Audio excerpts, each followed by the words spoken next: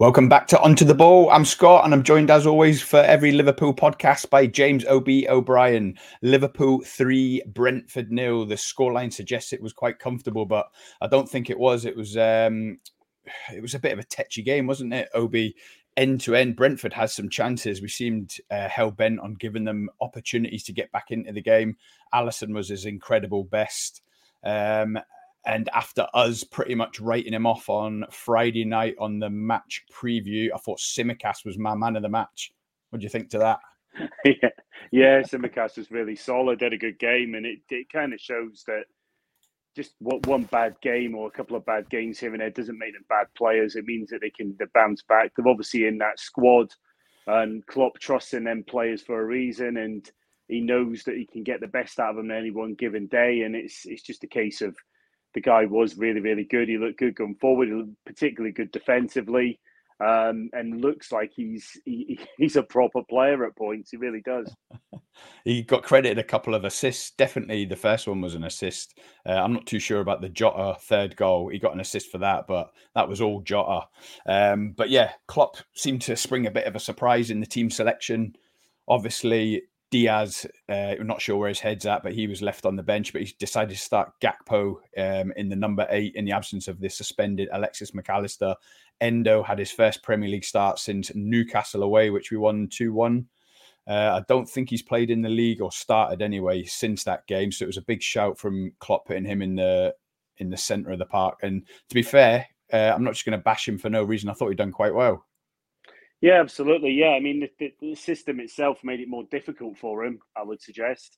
But I think overall, I think he done really well. I think he used his natural attributes and what he's good at. So covering a decent amount of space, being quite defensive and making sure he's a shield. So I thought he done well. I think he done all right. Yeah, he can be pleased with his afternoon's work. Mo Salah, obviously, we said that he's had a few quiet games. He's had another quiet game today, really, by his standards anyway, and he's come away with 2 goals. You'll take that, wouldn't you?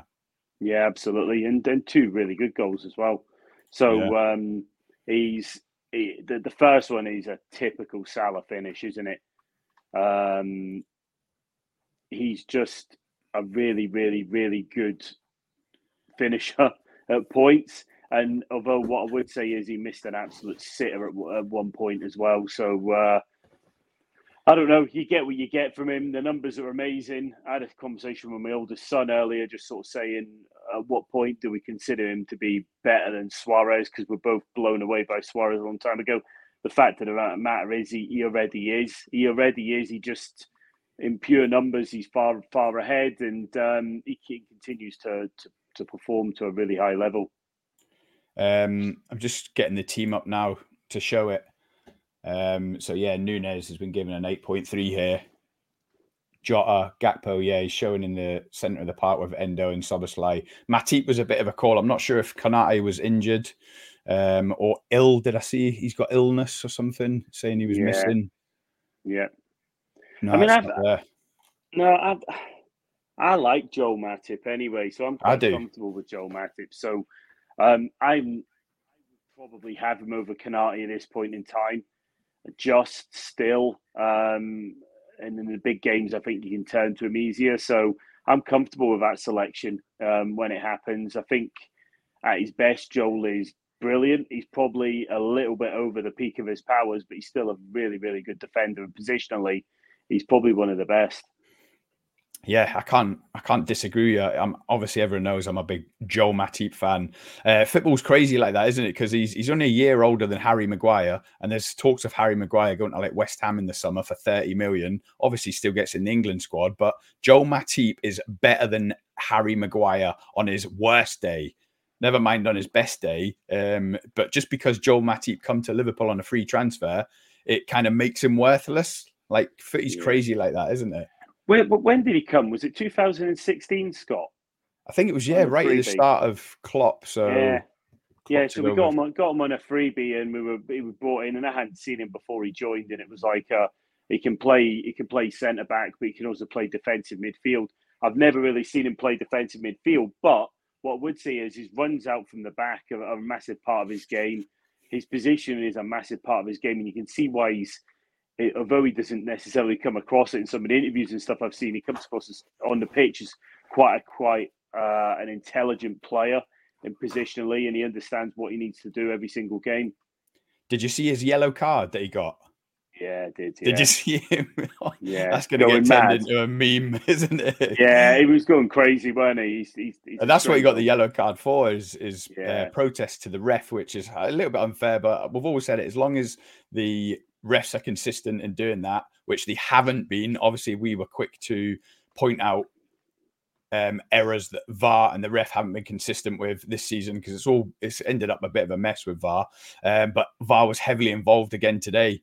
Nunes, he was unplayable today. OB, I put it in the group chat. He was on top form, doing exactly what Nunes does the best, and he's come away with no goals, but he had 2 ruled out for offside.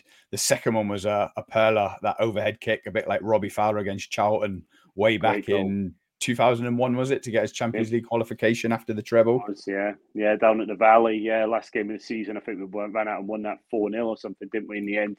But yeah, it was very similar to that. He's powerful, he's strong. When he's on his game, he's brilliant. He frustrates me sometimes, though, Scott, and he frustrates you as well, I know.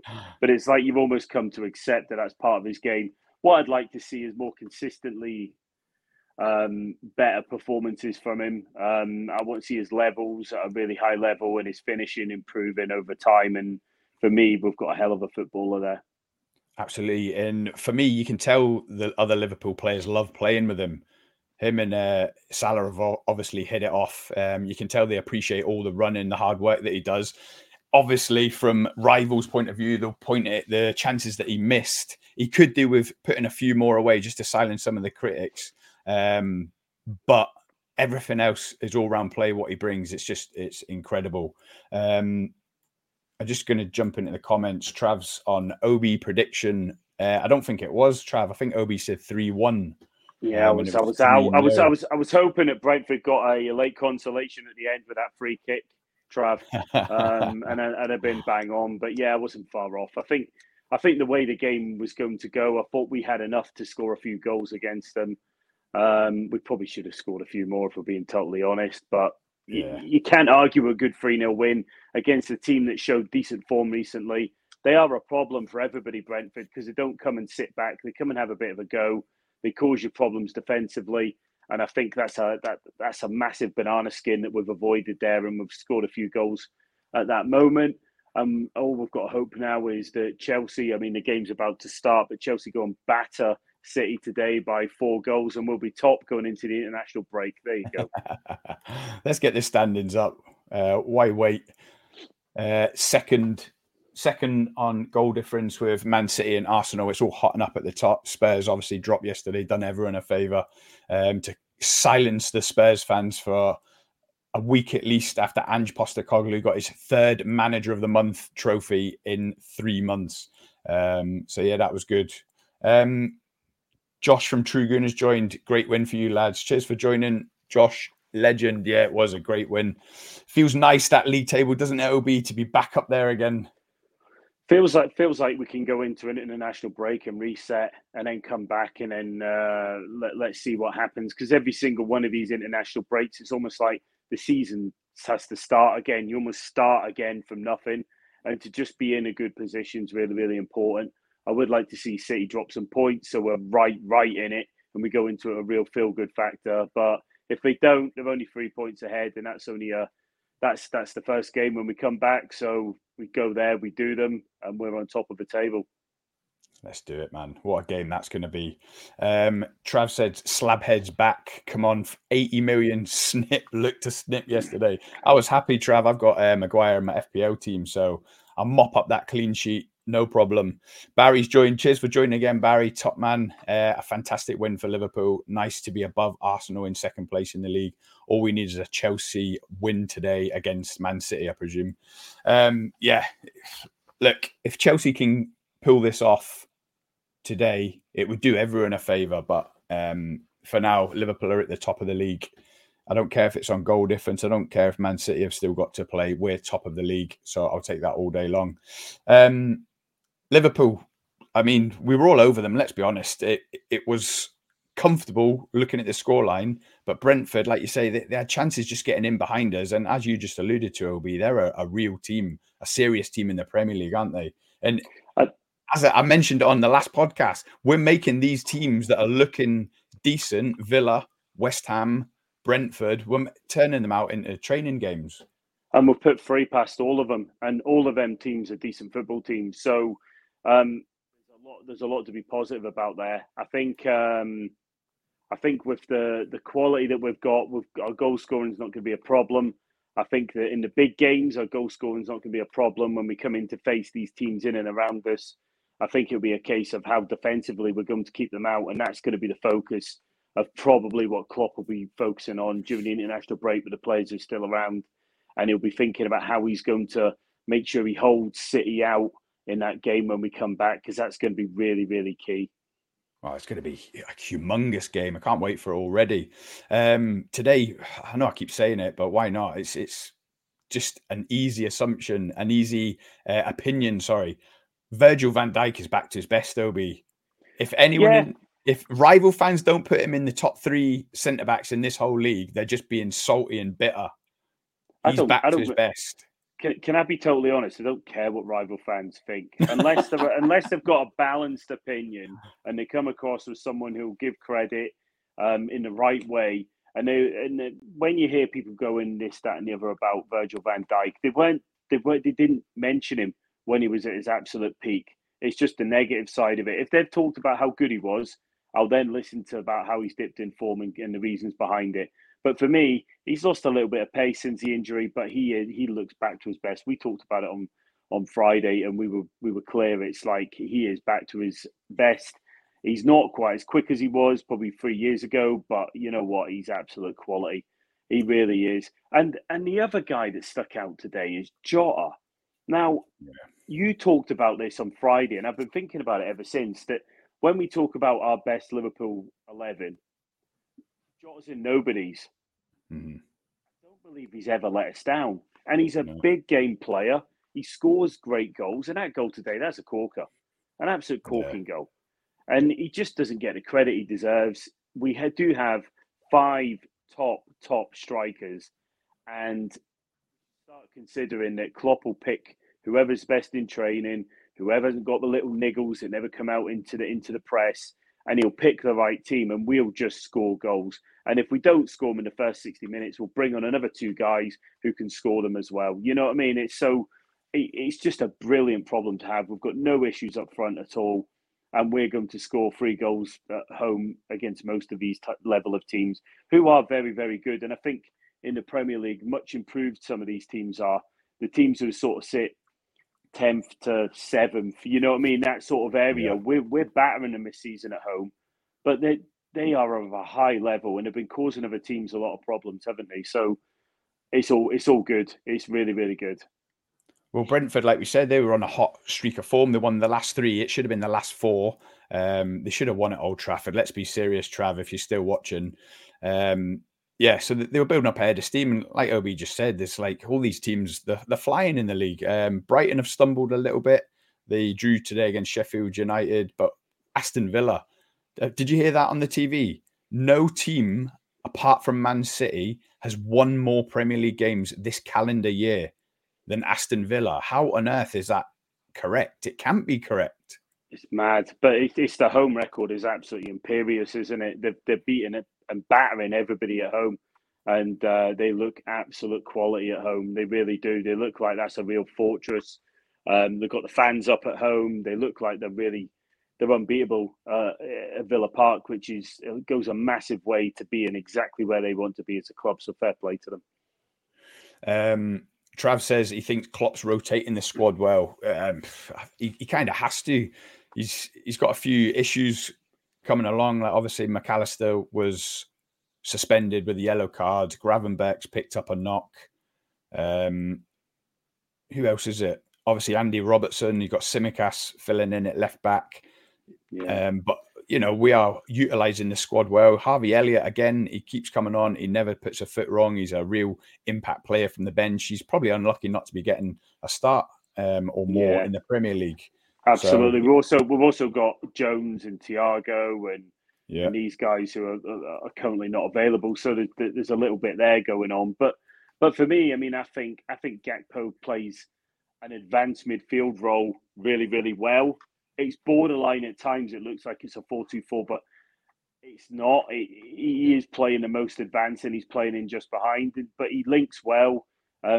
Links well with the other two midfielders as well, and brings the ball in between the lines into the advanced positions really, really well for the players. So the attacking players. So I think he does a good job in that position. It's really interesting he can play it so well, because if you remember right back to when we bought Bobby Firmino, that's the sort of role he played as an attacking midfielder, and we almost created a striker. And he reminds me so much of Bobby in so many ways. His movement, his link-up play, his style. And we've literally bought his replacement, haven't we? If he can be half as good as Bobby, then we've signed a good one, haven't we? And what a snippet. What was it, 36 million or something? I dipped into Twitter just before full time, and he was getting a bit of negative comments, Gakpo, saying they expected more from him this season. He's not been doing too well, and I don't see it. Like, I rate him highly. And it's the same. There was one of the Twitter accounts that's basically saying Andy Robertson's finished. And I don't see that either. I think there's absolutely nothing wrong with Robertson, and there's definitely nothing wrong with Gakpo. I love him. I think people go looking for attention, don't they, as well, particularly on Twitter, and they go looking for controversial opinions that will get a little bit of stirring. I mean, for me, I would say Gakpo's been good this season. He hasn't been great, but he hasn't played in some of the games, so it's very difficult. And even today, he wasn't playing in what I would consider to be his best position. He was a makeshift attacking midfielder, and he done a really good job. So I'm comfortable with what he did. I'm comfortable with all three of the midfield three. They played well today. He did more than enough. And anyone who's criticising a team that goes out and wins 3-0, it's a bit ridiculous, really, against a good Brentford team. So for me, win 3-0, absolutely brilliant. Go into the international break full of confidence. Lots to work on. For the players who are still going to be around. Lots for Klopp to think about and analyse and try to strategise around this ridiculous early kick-off that we've got on the Saturday again after an international break. And it's going to be tough. And ultimately, it's about us being in a position where even if we don't get anything out of that game, we're still in and around their positions, and we will be, because we're doing enough against these other teams at this point in time. It's one of them games, isn't it? You'd take a draw because it's at the Etihad, but also if we get beat by them, as long as we beat them at Anfield, it's like it's a 6-pointer, 3 points apiece. So not much damage will be done. It's basically the league's not going to be won or lost on that Saturday morning, 12:30. Barry says on goal difference. Sorry. Do you think we are title race yet? Do we want to say them words, or do you think it's? I mean, going back to sort of last season when United were in the title race at one point, they were never really in it, and we all kind of knew that. And even Trav was quite clear about that when we actually spoke to him. He says, "We're never really in it, even though you're close point wise." Do you think it's something that we should be aspiring to, or do you think it's like this season it's about top four and getting as close as we can to City, and then we crack on again next season? Would you say that would be a good season? If I have to, deep down in my heart, we're not in a title race. Yeah, I agree. I don't think we are. Obviously, we're up the top of the league. We're winning home games, which is so important if you've got any ambitions for success, a successful season. I'm still a bit iffy about our away record. I'm still, I think although we've got a few injuries at the minute, if we have an injury to Van Dijk, an injury to Salah, an injury to Alisson, it's game over. Any of them players. And, whereas Man City have rarely got a player that's played more than 30 league games every year. Hardly any of their players play more than 30 league games. For us or Arsenal to get lucky and win a league, nick a league off them, you're relying on Salah and Saka playing 38 games a season. You're relying on Saliba and Van Dijk playing 38 games. I mean, that's a lot. We just have not got the strength in depth. But also, you're hoping for some helping hand off other teams. You're hoping for other teams to take points off City, like Wolves did. And who else did they get beat by? Arsenal. So, I mean, look, would I put money on Liverpool winning the league? No, I wouldn't. Do I think it's possible we could win the league? Yes, I do. Because sometimes it can just be a feeling that goes around the club. I mean, Arsenal had it last season and painfully for their fans fell away, but you just get something, a bit of momentum going, and you get into February, March, and you start looking around thinking, I tell you what, this is on. We've played a lot of away games against top teams. We've done Spurs away. We've done Chelsea away. We've done Brighton away. We've done Newcastle away. I mean, they're 4 really tough away games. So really, we've only got Man City away, Arsenal away. Man United away is always tough, regardless of form. Anything's possible. If Arsenal are in a title race, aren't they? Yes, they are. They are. If Arsenal are, then we are. But I don't think we've got a chance. No, I don't think we've got any more chance or less chance than Arsenal, for being totally honest. I think City will win the league. I think we all kind of know that. But what I want to do is I want to see how close we can get and whether we can strike some of them. You remember that 17-18 season when we struck some moral blows against them? So we beat them a couple of times. We beat them at home in the league. We beat them away in the Champions League and at home in the Champions League. And it felt like, although we actually finished 4th that season and lost in the European Cup final, it was like, we're close. You know what I mean? And now it's almost like you're looking for that type of 17-18 season again, where we burst on the scene. We become the relevant club. We become the club that everybody's talking about. And I think that that's what I almost like. I'm hoping for this season. Don't get me wrong. If we're still in and around it in March, I'll be getting really excited. But I know deep down that when it gets to the business end, City will go and win 7, 8, 9 games on a row if they need to, and they'll probably blow everybody away, and they'll have too much for everybody else. So I'm kind of hoping for let's get as close as we can. Let's build into next season, and then let's see where we are next year, and if we can make a good addition around, say, someone like a top defender or someone who's going to make a difference in a game, a starting 11 difference maker. In midfield, possibly. Let's see what we get. That's what Trav just said on the comments. Get a utility defender like Timber and a top DM. That's going to be the $1 million question come January, isn't it? It'll be, well, obviously heavily linked with a DM. It looks like Andre has gone cold, whether we've shifted our focus to somewhere else. But I'd be shocked if we didn't sign a DM by the end of January. Would you? Do you think it might be Calvin Phillips? The rumours are building, aren't they? They are, yeah. I don't know. I mean, sure.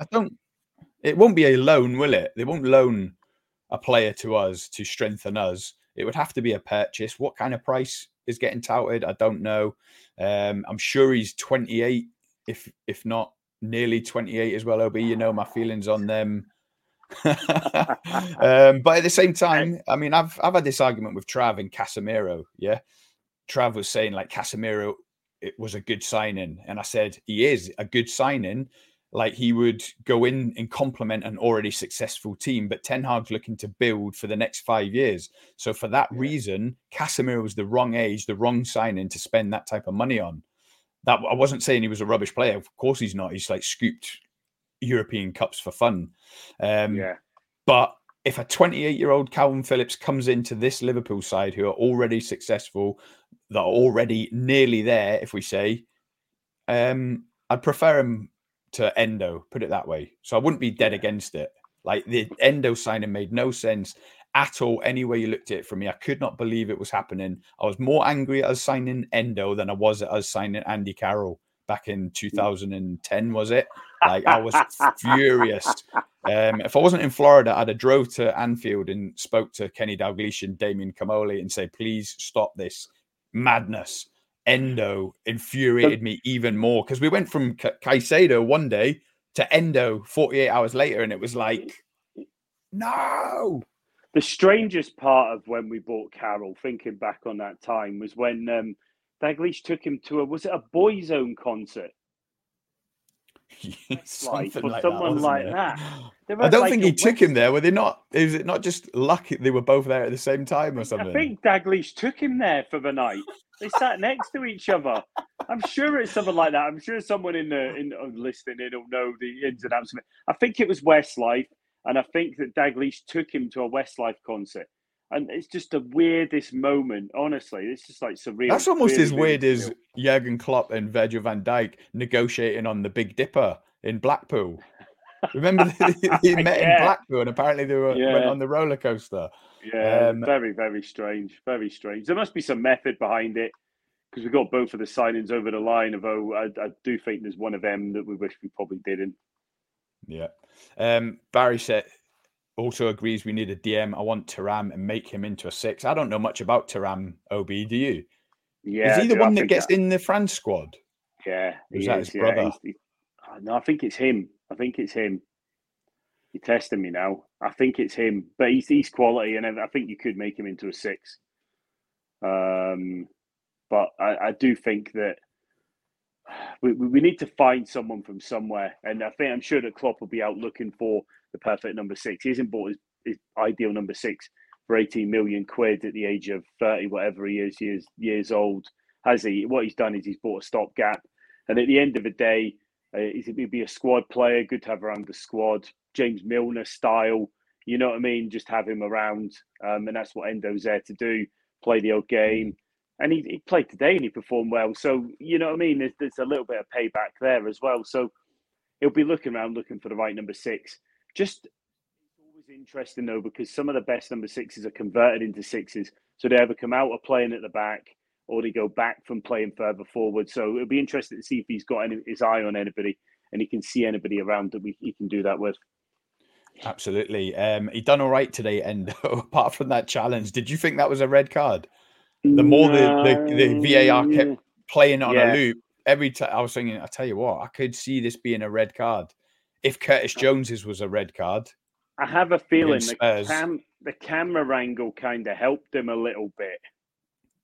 yeah, I don't know if it was I don't think it was a red card. I think he's just about got away with it.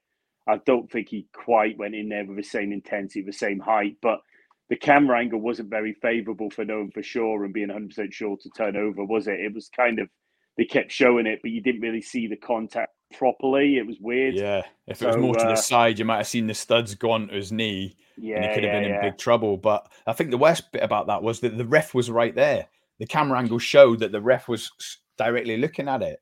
And this is Yeah. in the commentator on the stream I was watching. He commented, he said, why are they even looking at this? Look, the referee is right there and he's done nothing. I thought the whole point of VAR is clear and obvious and they're not re-reffing the game. And I thought that's a great comment because that's exactly what VAR tried to do.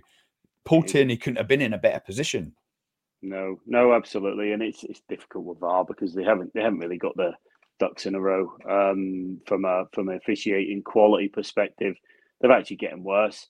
The Yeah, they are. referees are doubting themselves more and more and more. I don't think they know the rules anymore. I don't think they know what they should be doing, how they should be behaving. They haven't got it clear in their own minds. They're getting instructions from Webb that seems to be changing on a weekly basis, and there's no consistency. There's no continuity and it's the same old crap officials that we had years ago with less confidence and unsure of what the rules are anymore. So it's never going to get better. Crazy, isn't it? Barry says we're not in a title race, but Pep thinks we are in a title race. He prefers Liverpool to Arsenal as challengers. This game, I mean, it just grows in magnitude every time you think about it in 2 weeks' time after the international break. But what an adrenaline shot it would be for us, certainly in terms of belief, to go to the Etihad and get the 3 points. Do you think the Liverpool squad, because obviously we had that golden spell from 2018 to 2020 where we felt like we were the best team in the world. We actually won the Club World Cup, so you could argue we were the best team in the world, won the European Cup, won the league. Like we were just there. Do you think the squad still feels like they're there now and they're in a title race, or do you think this is kind of Liverpool 2.0 that Klopp's building, and we're still maybe, like Trav alluded to earlier, a defender, a top DM away from completing the squad and then being right, we're competing? I think there's a lot of guys who haven't experienced winning the league in the starting 11. and we've got to take that into account. I think that confidence comes from winning and actually being on top and being the best team around. But belief's a strange thing, because if you actually truly believe it, you're more likely to achieve it. We all know that. So it's like they had real belief, that team, and they got themselves into a position where they got a couple of big, massive wins against City, and they thought we could do this, and we actually believe in it. And you almost need that big moment where you go into a game, you're confident, you smash them down, and to go there to the Etihad in a couple of weeks and do that would be absolutely huge for the club, and it will give the guys the confidence. I'd love a win there. I would absolutely love it if we win there. Trav says they may not sell if you're in a title race. I'm sure he's on about Calvin Phillips. I don't know if they've got to balance the books, Trav. And also, if we come knocking, Calvin Phillips as well has got ambition himself. He might say, look, Pep, you're not playing me at all. I'm never getting in ahead of Rodri. I want this move. It could happen because obviously he sold to Zinchenko and Gabriel Jesus to Arsenal, to his old mate Arteta, made them a lot stronger. So you never know. We'll have to see what happens. And he sold Cole Palmer as well, didn't he, to Chelsea when he knew that they'd gone out and spent a lot of money. He didn't know they were going to have the sort of rickety start to the season they ended up having, but that seemed like a bit of a risk as well. So I think he for the right price and the right situation, I think he would. But it might be a bit more difficult when it comes around to that point of the season where it's like the title race and then you've got to make all. Is that your phone ringing while you're on it? No, that's Oscar's iPad, unbelievably. Yeah. Right. Nice one, OB. Liverpool, top of the league. Have I still got this slide here? Have I? Yes. There we go. Just one more time. Liverpool, top of the league. Man City's kicked off. I'm not sure what the score is yet, but me and Obi are going to watch it. But Liverpool, top. It's joint 0-0, top on goal difference. 0-0, 18 minutes gone. Pretty even game so far. Chelsea have had a few moments, so have City. So, looks not a bad game. Hoping to see Chelsea score a few and get Liverpool top for the international break. Yes, I like the sound of that. Nice one. Anyone that's made it this far, always don't forget to like and subscribe. And me and Obi and Trav and Rob and Naz, hope I haven't left anyone out there. We'll see you on the next Liverpool, Man United, Arsenal podcast. Enjoy the rest of your Sunday. Cheers, Obi. Cheers, guys. Header. But Gerrard! Oh, you beauty! What a head, son!